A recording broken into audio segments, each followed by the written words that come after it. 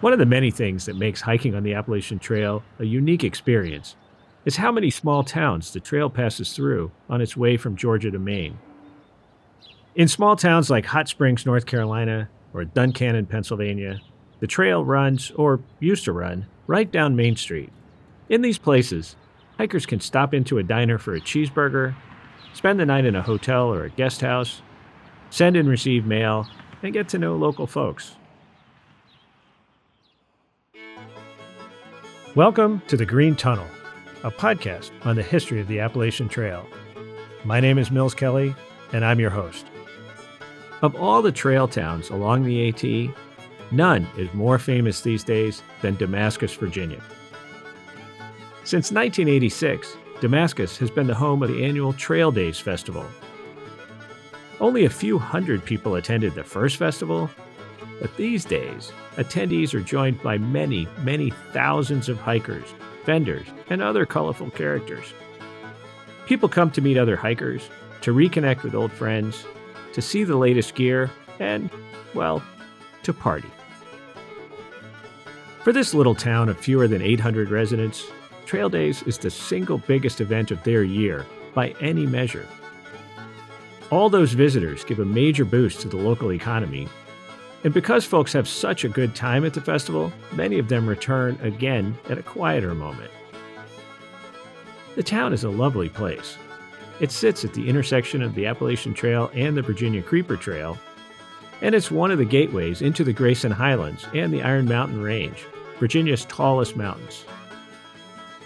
Of course, Damascus wasn't always the place we know today.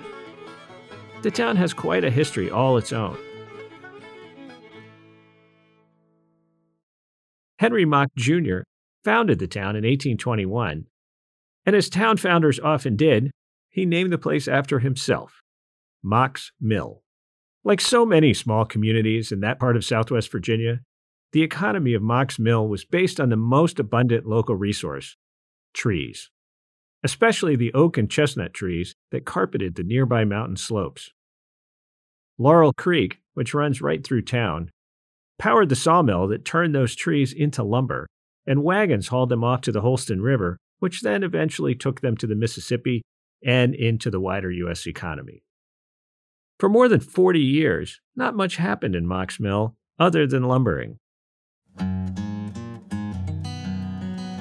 But then, in 1886, former Confederate General John Imboden came to town.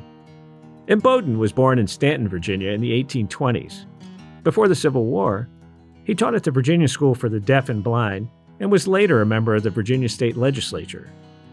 A lawyer by trade, Imboden also owned a number of enslaved people in Augusta County.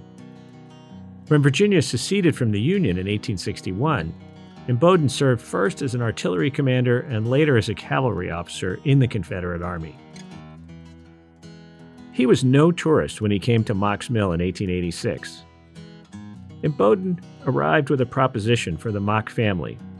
He wanted to buy the entire town. After some back and forth, the Mocks agreed to sell to Imboden, who promptly changed the name of the town to Damascus, after the ancient city in modern Syria. Imboden was an entrepreneur. Until his death in 1895, he was a relentless advocate for developing the lumber industry in the region. By 1900, Damascus and its surrounding region were producing more board feet of lumber every year than the entire state of Pennsylvania. All that lumber eventually brought a rail connection from nearby Abingdon, and then the town really began to boom. And by 1920, there were twice as many people living in Damascus as there are today. But all good things eventually come to an end. The lumber industry declined during the Great Depression. The furniture manufacturing industry shifted its base of operations to North Carolina and Michigan, and Damascus began a long, slow decline. At the same time the local lumber industry was fading, the Appalachian Trail arrived in town. And early on, hikers discovered just how welcoming the people of Damascus are and how good the food is. When I got to Damascus, I went to this drugstore, restaurant-like place, and so I went to the counter and I ordered 10 slices of toast with syrup, and while I was doing that, fixing a chocolate milkshake. That was the voice of legendary Appalachian Trail thru hiker Gene Espy, describing his first visit to Damascus in the summer of 1951. He was speaking at the Southern Highlands ATC Biennial meeting in July of 2005. At the time, Gene was 78. In 1951, Gene became the second person to hike the AT from one end to the other. When he got to Damascus, he had been on the trail for many weeks and was looking a little worse for wear. But the people of Damascus greeted him like a new friend.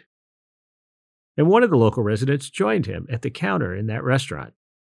This fella came and sat down beside me. He had on dark pants and a white shirt. He was asking what I was doing in town. I had my backpack over to one side, see, and I told him I was hiking that Appalachian Trail through there. So I told him I was going to go to the post office and I was going to send out some cards. Gene didn't know he was talking to one of the most important people in town. I went to the postcard rack, and this man turned out to be the police chief. I forgot to tell you that. Anyway, I got ready to leave from the counter there. I asked the waitress, I said, how much I owe you all? She said, not a thing. The chief said you're all right. She said, well, in addition to being police chief, she pointed to a woman back behind the counter over there, said, that's his wife. They run this little restaurant. After his free meal, Gene went to the post office to pick up an order he'd placed with LL Bean, and then wrote some postcards to friends and family back home in Georgia. As he got ready to leave town, the weather didn't look promising. Once again, the police chief came to his rescue.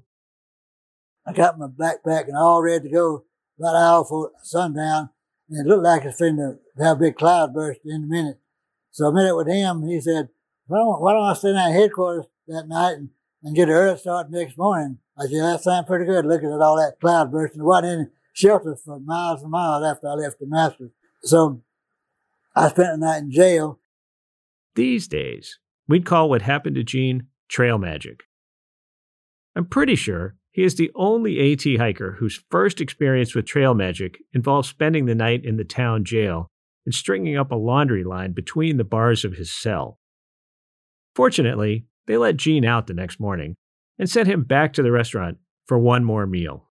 He gave me a note to give the lady that opened up that restaurant the next morning and said, give this man what he wants for breakfast. He is okay, and signed his name right there. So I went the next morning and I ended up eating about 3 orders of ham and eggs and grits and all that stuff. Gene might not have been the first Appalachian Trail hiker to experience some trail magic in Damascus, and he certainly wasn't the last. These days, pretty much everywhere you look in town, you see signs welcoming hikers, and the town bills itself as Trail Town, USA. And of course, there is Trail Days. One of the traditions of Trail Days is that thru hikers walk in a parade organized by the year they hike the trail. For many years, until he was too old to come and take part, Gene led the parade on behalf of the 2 other hikers who completed thru hikes in 1951. Anyone who remembers watching Gene smile and wave to the crowds can tell you what a treat it was to watch him march past. I had the good fortune to interview Gene in the summer of 2019, and he made a point of telling me what a special place Damascus has in his heart. I think it's fair to say that the people of Damascus feel the same way about Gene. If you're going to Trail Days in 2023, be sure to stop by the Green Tunnel podcast table at the Damascus Trail Center and say hello. We'd love to meet you, and we'll have some cool swag for our listeners. Keep an eye on our social media all weekend long for live updates throughout Trail Days. The Green Tunnel is a production of R2 Studios at the Roy Rosenzweig Center for History and New Media. Today's episode was produced by me, Nils Kelly. Jeanette Patrick and Jim Ambuski are our executive producers. A special thanks to the Appalachian Trail Museum's library, which is where we found the recording of Gene Espy that we shared today. At R2 Studios, every podcast we produce is free and always will be free. But producing our shows does cost money. For as little as $10 a month, you can help us continue telling stories like the Green Tunnel. Your generous donations support the research, discovery, writing, audio editing, and student interns that bring these untold stories to light.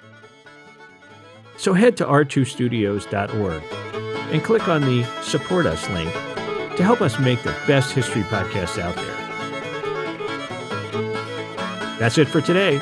Thanks for listening, and we'll see you again soon.